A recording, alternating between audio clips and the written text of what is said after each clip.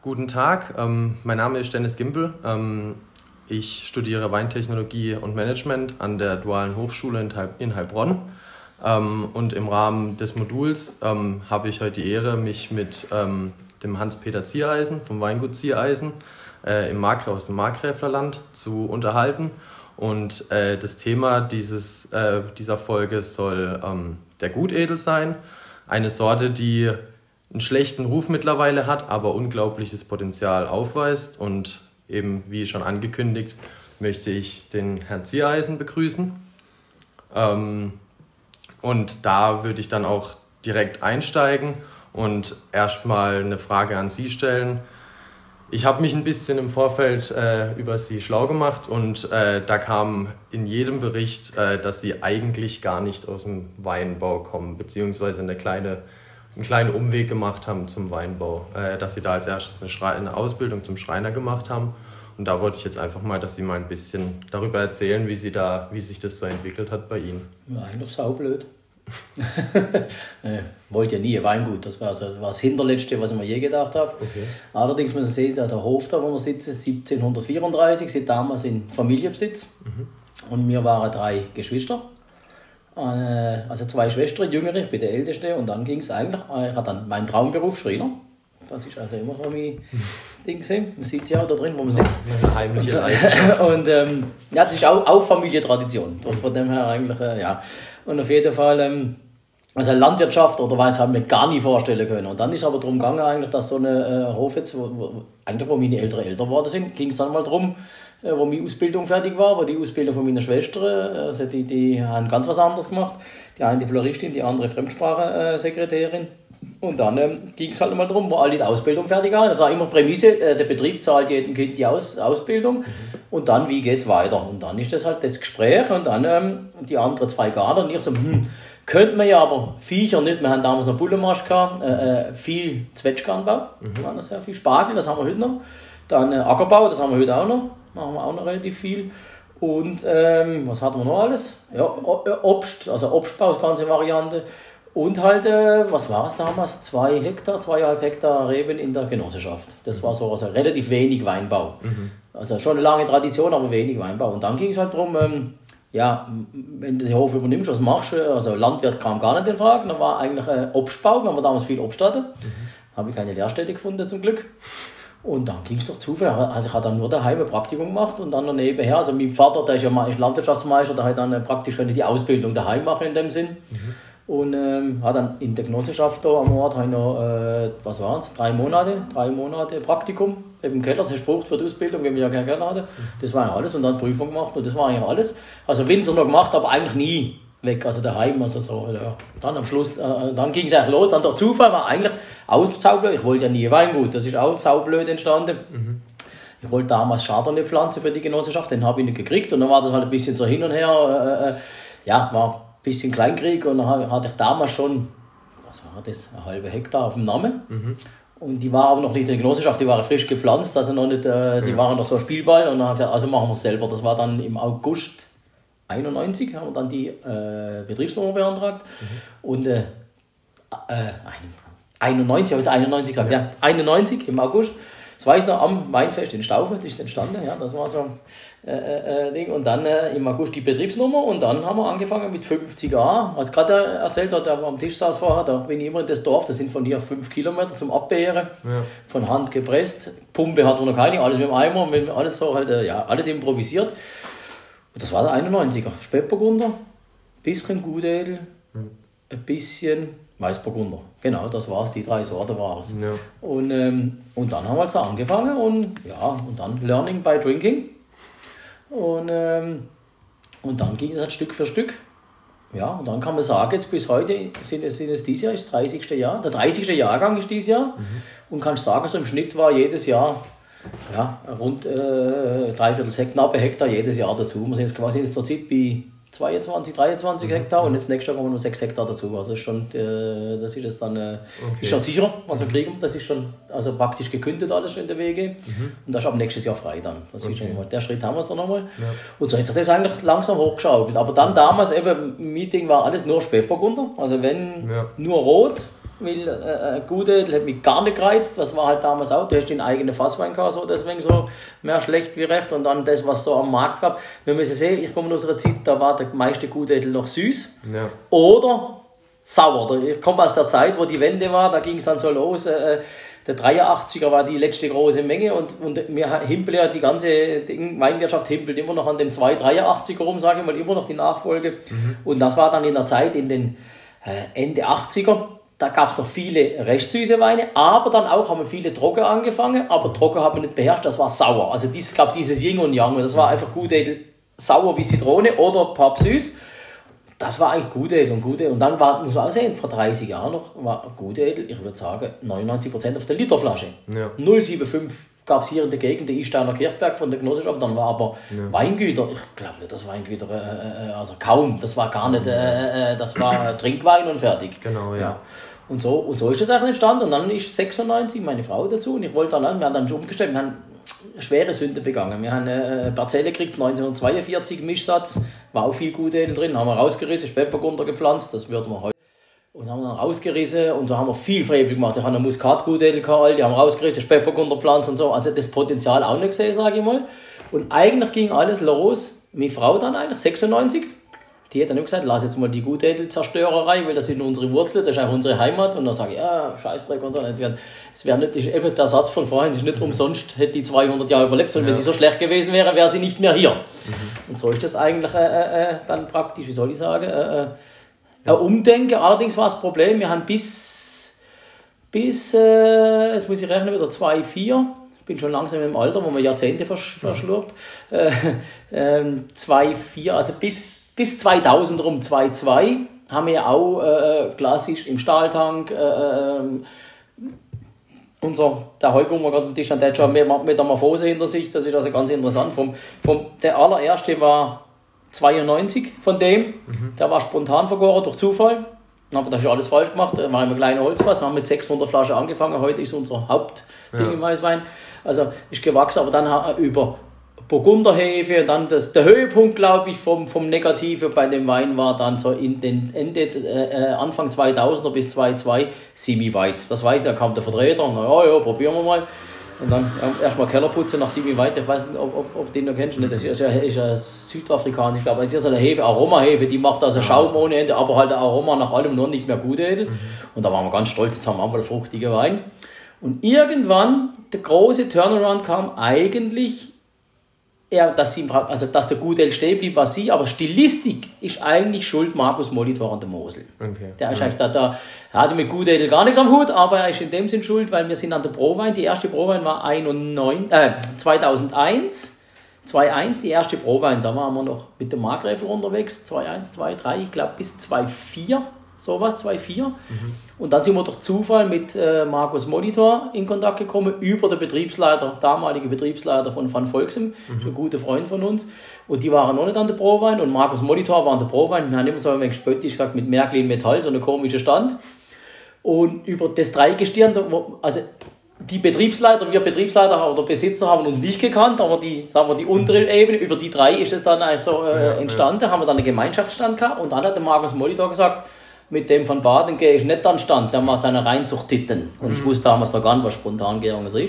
Und er hat gesagt, wenn du mal gute Weißweine machst, dann darfst du bei mir an den Stand stehen. Ja. So war das eigentlich, das war der Anfang. Okay. Und dann haben wir nochmal 3-4 Jahre gebraucht und das war dann 2004, haben wir dann gesagt, also gut, machen wir das. Dann haben wir 2,4 komplett, wir hatten erste Versuche, 2,2, aber der ganze Betrieb umgestellt auf spontan, 2,4, Jahrgang 2,4, genau. Da anschließend würde ich dann gerade mal noch kurz eine Frage stellen. Sie haben ja auch biodynamisch relativ viel, oder? Jein. Hieß es... das heißt, da wird so viel geschrieben. Wie genau ist da, wie handhaben Sie das? Also ich gehe mal davon aus, dass Sie keine konventionellen Mittel in dem Sinne im großen Rahmen benutzen. Was wir sind also herbizidfrei und alles, das ist klar. Wo ich ein Feind bin, ist Kupfer. Ja. Also wir verwenden jetzt noch Kaliumphosphonat. am Anfang, Schwefel ist klar, und dann noch über die Blüte auch mal ein systemisches Mehltaumittel, weil das war die letzten Jahre doch ein bisschen heftiger. Ja. Und dann hinten raus sind wir auch mit dem organischen, also hinten raus mit den, und dann, wenn es sein muss, letztes Jahr, um die Resistenz zu brechen, haben wir einmal mit Kupfer bisschen, aber normalerweise kupferfrei. Das ist bei mir eigentlich das, wo ich eigentlich ein bisschen so hinterher bin. Aber sonst eigentlich nah dran, seit 20 Jahren keine mineralische Düngung mehr, wenn mit Einsaaten oder mit Mist, wir fahren mit Rindermist zum Teil, aber auch, also ganz, ganz subtil, weil Wuchs ist der Tod vom, also von der Pilzkrankheit und allem. Also wir sind sehr schwach wachsend eigentlich. Und dann sind wir halt, was wir Wert legen, wir haben sehr viele alte Anlagen. Also wir sind, glaube ich, es gibt kaum einen Betrieb mit so vielen. Wir haben noch extra 2 Carraro für die Meter 40er, Meter 50er Anlage, aber die sind halt alle schon um 50, 60 Jahre alt. Das sind schon ältere Bestände. Okay. Ja, die Besonderheit der Böden habe ich mir auch... dass das angelehnt oder ähnliche Verhältnisse wie im Burgund sind. Sind Sie dann auch der Meinung, dass das auch Ihre Weine prägt? Also wirklich prägend ist für die Weine, diese das ist wie bei einer Immobilie, ist entscheidend die Lage. Das sind so die Dinger. Deshalb haben wir uns jetzt auch letztes Jahr dazu entschieden, wir hatten noch ein bisschen so eine Randlage im Nachbarort, die haben uns alles abgestoßen und konzentrieren uns jetzt auf die 3 Lager. Also ist bei uns jetzt hier am Ort, Efringer-Oelberg, der ist das Schöne, das ist also reinster Jurakalk. Und zwar habe ich gelesen, das ist interessant, gab es um 1700, schlag mich tot, wo das Karlsruher Schloss gebaut wurde, war der Carrara-Marmor zu teuer und hat man eine Ausschreibung gemacht. Und dann hat man hier bei uns am Berg und in Hertingen, das sind ungefähr 6 Kilometer weg, ist auch nochmal so eine Bodenschicht. Da gibt es den weißeste Kalk und das ist wie Marmor vom Ding. Also wir haben nicht der gelbe, wie man jetzt Malterding ist beim Huber, dieser Muskel ganz gelbe, bei uns ist er schneeweiß, richtiger Jurakalk. Und das ist sogenannter Oxford-Kalk. Und das ist halt interessant, das ist die einzigste Ortschaft hier im Markgräflerland, die das hat. Weil wir haben eine Krume noch oder ein Stück vom Schweizer Jura, wenn man jetzt im Rebberg stehen würde, sieht man gegenüber ist Basel direkt von uns, das ist Luftlinie 2,5 Kilometer, also der Rhein direkt. Und der Rhein ist ja man sagt ja fälschlicherweise Rheintal, das ist eigentlich falsch, ist der Rheingraben. Ist also ein Grabenbruch, der geht in Schweden irgendwo los und hört im Viktoriasee auf. Das geht einmal von oben nach unten und da sind wir mittendrin. Und im Jahr der Millionen ist dann vom Schweizer Jura ein Stück abgebrochen, ist zu uns rübergewandert aber das Geheimnis ist das ist das Geheimnis, der Jura steht noch wie er steht, der Abbruch ist zu uns und hat sich im Laufe der Jahre gedreht. Okay. Und wir haben jetzt dieser Oxford-Kalk, der ist normal im ganzen Jura in 6, 7, 8 Kilometer Tiefe und bei uns liegt er oben an, hat sich ja so rumgedreht, dass dieser Oxford, dieser weiße Kalk oben liegt und es gibt nur noch 2 Steinbrüche, die denselben Stein fördern. Es ist südlich Dijon und hier im Schweizer Jura, im Solothurn, ist noch ein kleiner, wo der auch an die Oberfläche kommt, also Verwerfungen. Okay. Und das ist das Besondere. Und dann haben wir halt oben drauf Löss auf der Höhe, auf dem Kamm, ist ein bisschen Löss von einem halben Meter bis zu 2 Meter. Und das ist wirklich sehr fruchtbar oben drauf. Und in der Steillage ist halt reine Kalk. Also das ist jetzt dieses Jahr schwierig. Also sehr, sehr viel Trockenstelle drin, weil Wasserhaltevermögen ist schwierig. Wir brauchen immer wieder mal ein bisschen Regen. Ja.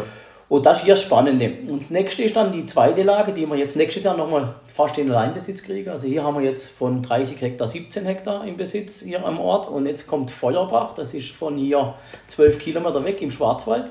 Ist die, wenn ich es richtig sage, die zweithöchste Lage in Deutschland. Wir gehen nach 500 Meter hoch. 500 Meter Höhe und da sind wir ganz anders. Da haben wir ganz gelbe Kalk, aber dann ganz tiefgründige, ganz schwere Lehmboden mit extrem mächtigem Eisen. Also wenn es da regnet, läuft richtig Rost zu den Reben raus. Ganz rote Boden.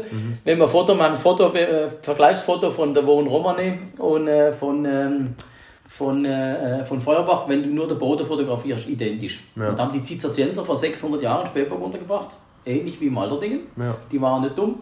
Und das ist eine Verwerfung, die geht vom Blauen bei uns, von 1200 Meter runter bis auf diese 500 Meter, so eine Zunge. Und dann ist der Weinbau halt da gerade noch möglich. Wenn du höher gehst, bist du dann zu hoch. Und das ist auch Wald, da ist alles zu. Ja. Und dieser Boden prägt natürlich. Das ist zurzeit immer die erfolgreichsten Rotweine. Das ist so einfach das fleischig-blutige, was die bringen. Ja. Und dann haben wir unser Schweizer Projekt noch, das ist so unser Dreieck. Dann Schweiz haben wir noch ein Weingut in der Schweiz, was wir nebenher machen. Okay. Also mit meinem Kompagnon, der macht das, aber wir sind da mit involviert. Also unsere Philosophie ist dasselbe, nur machen wir die Weine in der Schweiz, also ein kleines Weingut in der Schweiz. Ja. Und da sind wir auf Süßwasserkalk. Ganz anders. Das ist in der Stadt Basel, ist eigentlich Weiler Schlipf, aber die Kuppe vorne ist einmal Schlipf, heißt die Lage, die ist abgerutscht und da kommt der Süßwasserkalk raus und auch mit Lehm. Und das Spannende ist, das Tal hinter Wiesental vom Feldberg kommt da die kalte Luft. Die Lage ist brutal heiß. aber auch nachts saukühl. Und deshalb gesagt, wir konzentrieren uns auf diese 3 Lagen und das sind einfach komplett verschiedene Böden und das ist spannend. Und bei alles für Burgunder halt geeignet. Klar. Und was Burgunder geeignet ist, ist top für Gutedel, weil Gutedel ist für mich der kleine Burgunder. Ja. Okay, dann daran anschließend, wo wir es jetzt gerade von der Philosophie und von den Besonderheiten bei Ihnen im Weinberg hatten, würde ich gerne ein bisschen auf die Arbeit im Keller überschwenken. Da ja auch viel natürlich, sage ich jetzt mal. Also Sie haben schon gesagt, Sie tun eigentlich alles spontan vergären. Ist alles. Du kannst nicht ein Wein spontan, das nächste mit der Spontangärung. Die schönste Frage ist immer, mit was überimpfst du die Spontangärweine? Oder wie machst du den Hefeansatz? Das ist kein Spontan. Spontan heißt, das muss man jetzt nochmal erklären, das ist ganz, ganz wichtig. Es wird immer falsch verstanden. Wenn ich impfe mit spontan angegorenem Wein impfe, dann habe ich schon wieder eine Reinzucht. Weil das Spannende ist, jedes Fass kommt bei uns, wird gepresst, kommt dann ins Fass, leicht vorgeklärt ins Fass, ein bisschen Schwefel. Das ist wichtig, finde ich, wichtig bei der Spontangärung. Ich habe ein bisschen, sagt die Polizei drin, wo ein bisschen aufräumt, so 3 Gramm. Oder vom Fass halt mit dem Einbrennen, wird ja bei uns alles im Holzfass vergoren. Wir machen nur Holz, kein Stahltank. Auch vergoren? Alles im Holz. Okay. Wir haben Stahltank nur als Arbeitstanks, also für Most oder dann jetzt zur Zeit die Cuvées kommen in den Stahltank wieder zum Füllen. Vergoren wird alles im Holz. Okay. Und dann kommt er ins Fass und dann irgendwann fängt er an. Also wir hatten schon Jahrgänge, da ging es 6-8 Wochen, da war die Lese rum, kein einziger Most hat gegoren, war alles tot. Ja. Und jetzt kommt wieder Biodynamie ein bisschen ins Spiel. Ich habe einen Mitarbeiter, also der ist Journalist eigentlich, aber hilft ein bisschen mit, der hat so ein bisschen eine Ader. Dann habe ich gesagt, jetzt warten wir noch eine Woche.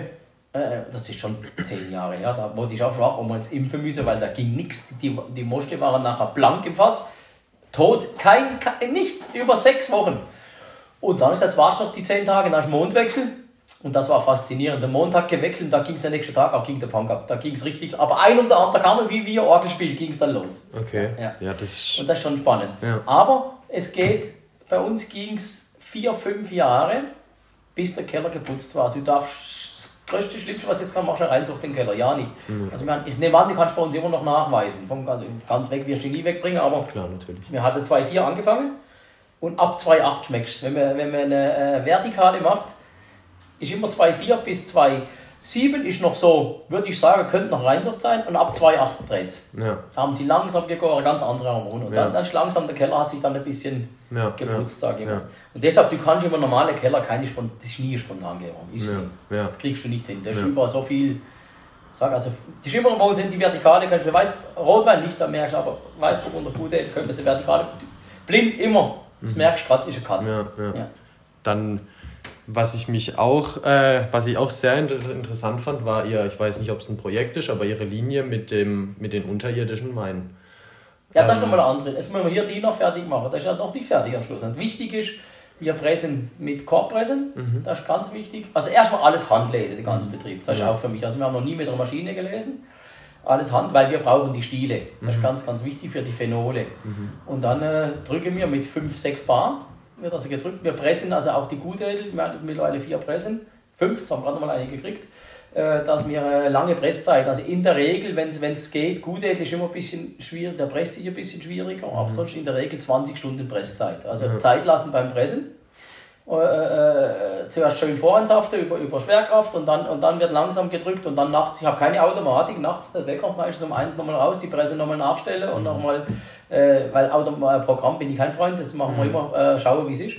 Und dann in der Regel sind die um die 12-18 Stunden liegen die schon drauf, also mindestens. Und meistens werden abends die Presse gefüllt und dann mittags wieder leer und dann kommt gegen Abend mittags leer, also so ist immer im Rhythmus eigentlich immer drin, dass das läuft. Und dann kommen die Moste richtig braun ins Fass. Und dann das Wichtigste ist nach der Gärung, bei uns bleiben sie immer knapp 2 Jahre. Also auch hier haben wir jetzt den Basiswein im Glas, der ist jetzt frisch gefüllt, ist ein 20er frisch gefüllt vor 4 Wochen. Also der ist auch um die 20-22 Monate dann im Fass auf der Hefe gereift. Und dann schaffen wir auch beim Gutedel speziell zum Teil nicht mit alle Fässer, aber mit ein paar Fässern mit Hefeflor, wie im Jura. Das gibt auch nochmal eine Dimension. Aber mit ein paar Prozent halt. Ja. Okay. Das ist so beim Weißwein. Und dann alles, die sind jetzt noch, wird es jetzt auch noch ändern, die sind jetzt noch einmal Kieselguhr kropffiltriert, weil das ist alles im Schnitt in 3000 Liter Holzfässer, in große.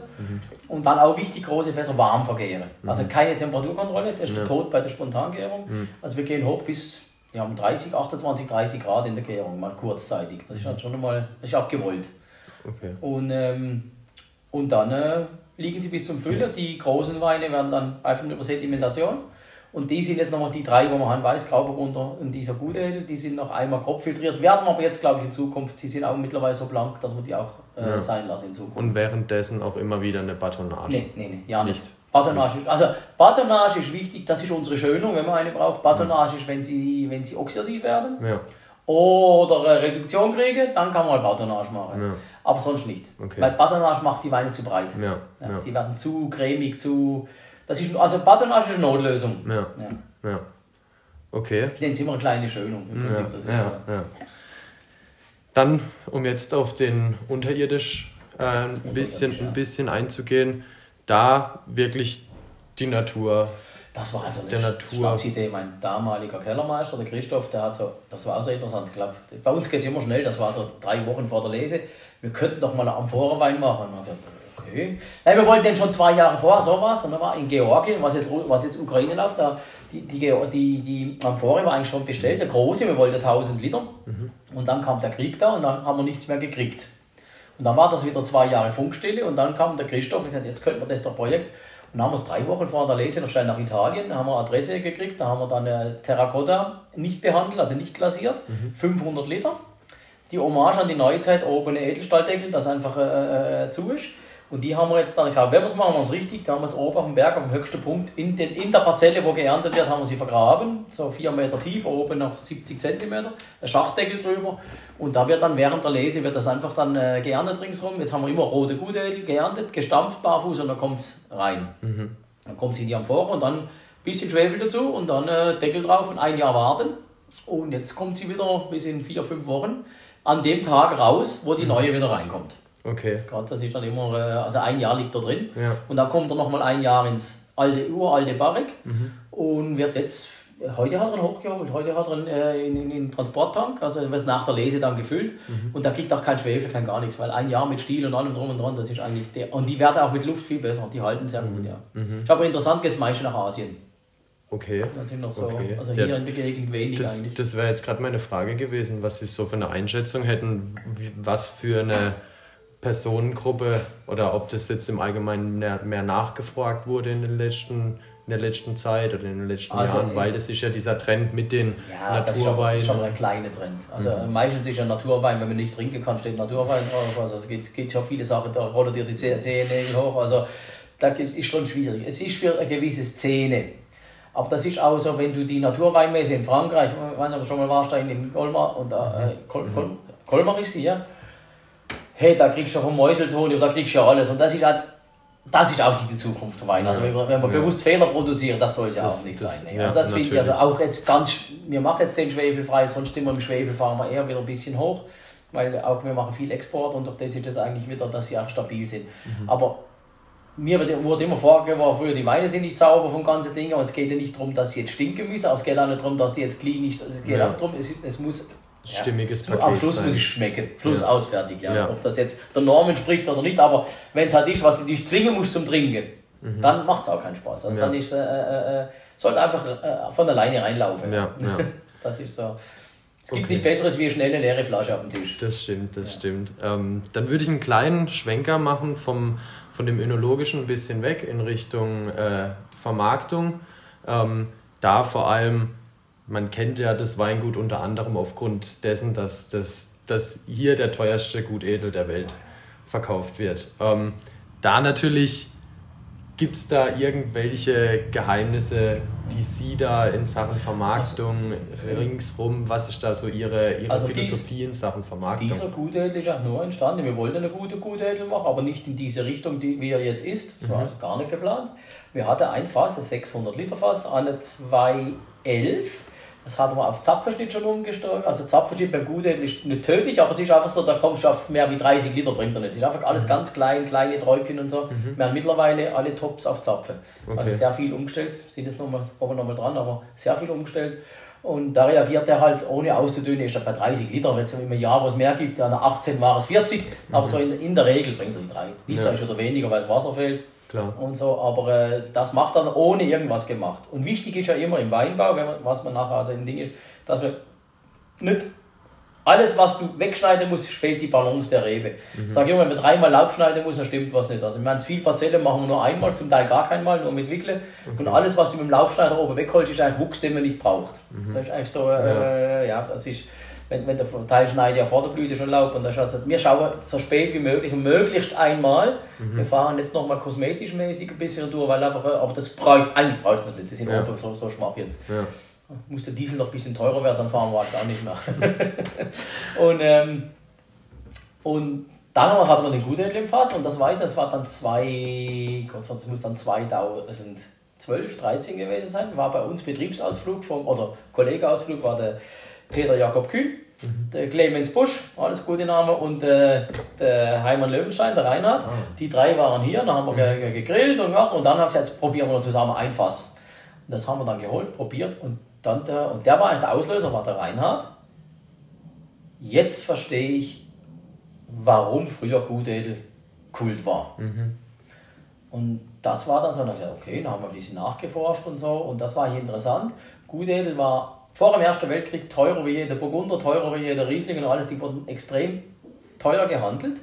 Und auch, das kann ich nachher noch holen, habe noch einen Ausdruck, wurden bis zum Ersten Weltkrieg zum Teil bis zu 100 Jahre im Fass gereift. Also sehr, sehr lange. Und das waren, wenn du die Schriften liest, in München Versteigerung, in Paris, in London, immer Markgräfler heißt dann nur, in Butillen oder in Eimern. Also Eimern war das Offenwein wahrscheinlich, das andere war gefüllt. Und da waren ja bei uns die großen Namen. Das Markgräflerland hat die große Tradition mit Weingütern, was der Kaiserstuhl nicht hat. Das vergisst man nicht. Der Kaiserstuhl ist mit der Flurbereinigung, mit der Genossenschaft und die Weingüter. Heger ist nicht alt. Das ist, sagen wir, das Gleichenstein, Heger, das sind so Traditionsbetriebe. Heger gibt es seit 100 Jahren. Und bei uns war der Weinbau Marget in Hügelheim, Germann. Was hatten wir noch so? Dann hier Straub in Blansingen früher. Das waren Institutionen, die hatte also schon, der Blankenhorn in Schliegen hat schon Flaschen gefüllt, da wusste die WG gar nicht, was eine Flasche ist. Also das war so richtige, wenn du es auch nachgoogelst, da findest du extrem viel, was die früher schon in alle Welt, was die Wein verkauft haben. Also das war schon eine riesige Tradition. Und auf das anknüpfen dann mit diesem Wein im Fass, das war dann so ein bisschen, jetzt machen wir was Besonderes. Und das Glück, was ist, wir haben unseren ältesten Praktikant, der ist wie er schön sagt, mit der Pension, der war Direktor bei Bayer, also oben im Kader von Bayer, und wenn du so viel verdienst und so gut dabei bist, denkst du anders, du siehst die Welt mit anderen Augen. Und ich habe gesagt, jetzt machen wir eine richtige teure Gutedel, dann verlangen wir 25 €. Und dann sagt er, dann sage ich, waren schon mit 30. Dann waren wir so bei 50 beim großen Spätburgunder, dann habe ich gesagt, höher, und ich sage, 60 €, dann sagt der Spinner. Und damals war der teuerste Gutedel bei uns 12,50 €, und da kommt das alles her. Und dann habe ich gesagt, jetzt machst du mal eine Kommaverschiebung. Man ist irrational, also man braucht den Preis nicht mehr zu rechtfertigen. Schluss aus, fertig, bei 40 € hört es irgendwann mal auf, also es ist einfach so. Aber dann haben wir gesagt, also gut, 125 €. Und dann, was, 125 €? Sagt, ja, ist doch besser, die Leute sagen, du spinnst mit 125 wie mit 60. Und das ist der erste, ist gelaufen, aber schleppend, aber ich weiß noch, da kam er vom Markt, in der ersten Woche haben wir schon 20 Flaschen verkauft. Das war schon immer so, das war nicht schlecht. Und dann hat es ein bisschen so zögerlich angefangen, immer wenn du was Neues bringst, und heute ist es eigentlich so, er wird verteilt. Es gibt im Archiv habe ich noch so 1200 Flaschen pro Jahr, gibt es ungefähr. So, das ist so ein Ding. Und dann ist natürlich, und das kann man glaube ich uns schon gut schreiben, seit wir den Wein haben, seit wir den Landweinmarkt noch machen, im Markgräflerland, seit wir eine ganz wichtige Nummer, spricht man wieder über Gutedel. Das war gerade so, konntest du das Ding eigentlich nachvollziehen, plötzlich kommen Journalisten, wollen über Gutedel schreiben, Gutedelverkostung, also ist richtige inflationär, sogar ein Rudolf Knoll vom Winum hat sich plötzlich für Gutedel interessiert, das hat er noch nie, also das ist interessant, also im Alter noch weise geworden. Und da haben wir schon was losgedreht, und hätte man das jetzt so normal gemacht, kein Mensch hätte es interessiert. Und das ist halt interessant, dass der geht das meiste auch ins Ausland. Also der ist auch in Paris, ich bin ganz stolz, in Paris, in den Restaurants haben wir den gut drin. Ach. Also, dann London sehr viel. Wo der auf den Markt kam, das war der erste, unser Importeur in England. Ist eine ganz schöne Geschichte, die muss ich noch erzählen. Das war der Hammer. Da war der Elfer. Der war richtig gut auch. Und dann haben wir eine Präsentation in London, unser Importeur, der Howard Ripley. Und dann war das so, immer wenn das ist immer Deutschlandverkostung. Der hat dann mal nur Riesling. Und wir sind reingerutscht mit Spätburgunder und mit den Weißweinen von uns, weil er macht Riesling und Burgunder, französische Burgunder. Und wir sind da ein bisschen dazwischen drin. Und wenn die Winzer die Anreisetag vorher, für die kocht er privat. Und dann ist die Regel, es gibt keine deutschen Weine, es gibt einfach alles mögliche. Meistens auch Burgund, wenn er das hat. Und er kocht. Und da waren wir da, neben mir gesessen, Peter Keller von, wo ist er, in Flörsheim, meine ich, gesagt, ja. Klaus Peter ist neben mir, seine Frau war dabei. Und die anderen weiß ich gar nicht mehr, noch 2, 3 deutsche Winzer. Er ist mal neben mir gesessen. Und dann kamen 3 Weißweine. Und dann, jetzt habe ich noch was für euch zu probieren. Und die Geschichte war ganz gut. Und er sagt, Sebastian, dass wir das probieren dürfen. Und der ist also wirklich der hat alles schon durchgetrunken, was es gibt. Links, das ist ganz groß. Und das in der Mitte, sensationell, aber das rechts. Dass du sowas mit uns teilst, und der Name braucht von Frankreich, teuer. Und hoch war das der Gutedel. Also dann hat er sich richtig runter und ich sah nur, der Blick vom Keller war nur, muss ich jetzt noch Gutedel pflanzen. Das war so richtig, es war so der Durchbruch, weil unser Importeur hat damals 120 Flaschen gekauft, blind. Okay. Ja, das waren noch die guten Zeiten in London. Und er hat gesagt, jetzt will ich mal probieren, was ich da gekauft habe. Das war's. Und das war so der Test. Und das war eigentlich dann schon für mich auch die Bestätigung, dass es funktioniert. Ich musste dem halt ein bisschen widmen. Damals noch viel mehr Neuholz, heute gehen wir schon zurück, ich will jetzt weg, generell von viel. Aber jeder Wein hat da ein bisschen eine Wandlung drin, klar, soll ja nicht gleich bleiben. Ja, natürlich nicht. Ja, genau. Aber da muss man ja auch immer noch das war so damals der Ausschlaggebende und dann ist halt so, und jetzt haben wir so, jetzt nehmen wir mal Schererzimmer bei uns, wir nehmen mal, die Vasenhaus-Jungs, die machen mittlerweile Gutedel, das ist der Hammer und verlangen auch Geld. Heute ist keine Seltenheit mehr, Gutedel für 20, 25 Euro. Und ich denke, da haben wir ein bisschen was bewegt. Auf jeden Fall. Also, auf jeden Fall. Es muss ja nicht jeder 125 verlangen, aber wenn man im Gebiet nochmal über 20 kommt, oder Schlumberger macht das ja schön, die Tochter jetzt. Da war ich tatsächlich. Ja, genau, die macht das ja schön und so. Und es geht doch ein bisschen was in der Gegend. Also definitiv. Die Sorte wird ernst genommen. Ja, definitiv, auf jeden Fall. Da würde ich noch ein bisschen wo wir es jetzt ein bisschen von dem teuersten Gutedel hatten, ein bisschen auf ihre Absatzkanäle zu sprechen kommen.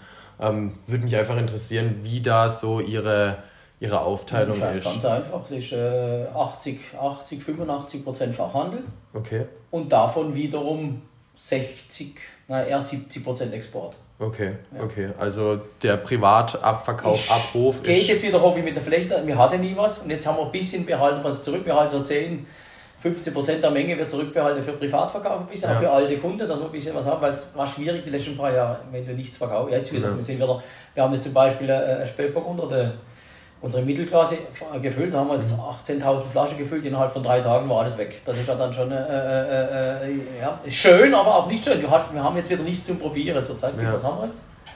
3-4 Weine. Okay, sowas, ja. Und das ist halt schön, aber sie ist verzweifelt jetzt fast mit dem einen Teil. Wir sind jetzt dran, weil die 19, 20, 21 waren sehr kleine Jahrgänge von der Menge her. Ja. Und jetzt haben wir halt der Schnitt der letzten Jahre, 3 Jahre zusammengezählt, geteilt durch 3 und diese Menge dann mal 0,6, 0,5 und das kriegen sie jetzt zugeteilt. Das ist so jetzt einfach, dass jeder wieder was kriegt, aber halt einen Schlüssel von vorher, sonst vergrault wieder einer und klar. Das ist so. Also das ist da, wenn Sie von Export reden, von welchem Export reden wir da? Sind eigentlich 3 Blöcke. Das Wichtigste wäre, wenn wir genug hätten, das wichtige USA. Ja. Da haben wir 3 Importeure, aber ein wichtiger große, Kanada, haben auch sehr gute Sitze. Und dann Europa ist speziell und dann in Asien drüben sind wir sehr stark, in Australien, Singapur, Thailand, geht jetzt gerade wieder eine Ladung nach Thailand, machen wir relativ viel, auch Spätburgunder, Gutedel speziell. Südkorea haben wir gute Importeure, Japan. China jetzt, aber das ist auch ganz klein, weil ich habe die Menge nicht. Da haben wir es nochmal angefangen ein bisschen, aber das ist wirklich, da könnte man auch viel mehr schieben. Und das ist so im asiatischen Raum und dann Europa. Eigentlich alle Angrenzer ringsrum, kann man sagen. Aber am wichtigsten ist oben durch England. Norwegen kommt jetzt, aber auch, die haben wir nur eingenordet, also die kriegen ein bisschen was, ich habe nicht genug, aber Norwegen könnte man sehr viel und dann ganz viel Dänemark, Schweden. Okay. Das ist richtig viel. Ja. Holland haben wir gute Importeure, 2 eigentlich. Belgien für die teuren Sachen, interessant, die Belgier, die sind da ganz Luxemburg, haben auch sehr gute Sitze. Und dann Italien, für die ganz große Italien noch viel. Okay. Also da machen wir sicher von den großen Rotweinen, auch Gutedel haben wir das Meraner Weinhaus in Südtirol, die machen sehr viel. Sicherlich 5% vom ganzen Betrieb, also viel. Ja, das ist also schon noch, immer die Italiener Palette packe ich immer selber. Und dann Frankreich haben wir ein bisschen, aber das ist noch, läuft auch, aber da haben wir, läuft über kleine Händler, aber da haben wir in Paris so 6, 8 Restaurants, aber es läuft trotzdem auch sehr gut. Ja. Okay, das finde ich überaus interessant, dass Sie da als, sage ich mal, kleines Markgräfler Weingut da doch auch so einen riesigen Markt bedienen können. Und in dem Sinne hat sich für mich das Geheimnis von der Vermarktung eigentlich schon gelüftet, dass die Weine sich halt bei Ihnen mittlerweile einfach selber vermarkten. Ja. Also da wir haben noch nie jemanden angeschrieben, noch nie eine Probeflasche unangemeldet verschickt, also auf Anforderung. Prowein hat uns natürlich die Türen aufgemacht. Ja. Okay. 20 Jahre Prowein. Ja. Das war schon wichtig, ja. Okay. Und so halt, und dann halt das Wichtigste war am Schluss, sage ich immer alle Praktikanten, versucht nicht mich zu kopieren, geht einen eigenen Weg, das was ihr denkt. Und ich sage jetzt immer, wenn jemand Reinzucht macht, braucht es nicht zu verstecken, dazu stehen, ich mache das, ist auch nicht schlimm, es ist ja keine Religion, es muss nur dazu stehen, nicht was sagen, was man nicht macht, sondern ich sage immer, sage, was du tust und tue, was du sagst. Und wenn jemand sagt, ich mache das mit Reinzucht, ich mache es im Stahltank, in das Kalt vergoren, macht das konsequent und steht dazu, dann ist das voll in Ordnung, das ist nicht schlimm, das ist eine andere Machart. Also muss nicht jetzt alle, wenn das funktioniert, meinen, jetzt müssen wir mal in diese Richtung rennen, sondern wichtig ist das Individuelle. Und das ist das, was in Baden fehlt. Wir brauchen viele Köpfe, jeder soll was für sich und soll das richtig individuell, das ist die Zukunft und nicht die einer zwar, das sollen die ganz große Betriebe machen, aber wir als Weingüter, wir können nur nicht mal eine Nische, aber einfach im Individuellen überleben. Ja. Das ist ganz, ganz wichtig. Das hoffe ich immer, dass die von mir weggehen, dass sie das verstanden haben, aber eigentlich nicht auf die anderen schaut, sondern das, was finde ich gut. Und wenn du da dahinter stehst, ist es gerade egal, was du machst. Dann kann er auch trüb sein oder kann, wie gesagt, kalt vergoren, fruchtig, das ist gerade egal. Man muss nur das dahinter stehen, was man macht. Nicht was machen, weil es andere machen. In den Fußstapfen anderer kommst du nie als erstes ans Ziel. Wunderbar, ich würde sagen, das ist ein optimales Schlusswort an der Stelle. Ich bedanke mich recht herzlich bei Ihnen für das offene Gespräch und für die ausführliche Schilderung. Und vielen, vielen Dank. Ja. Gut.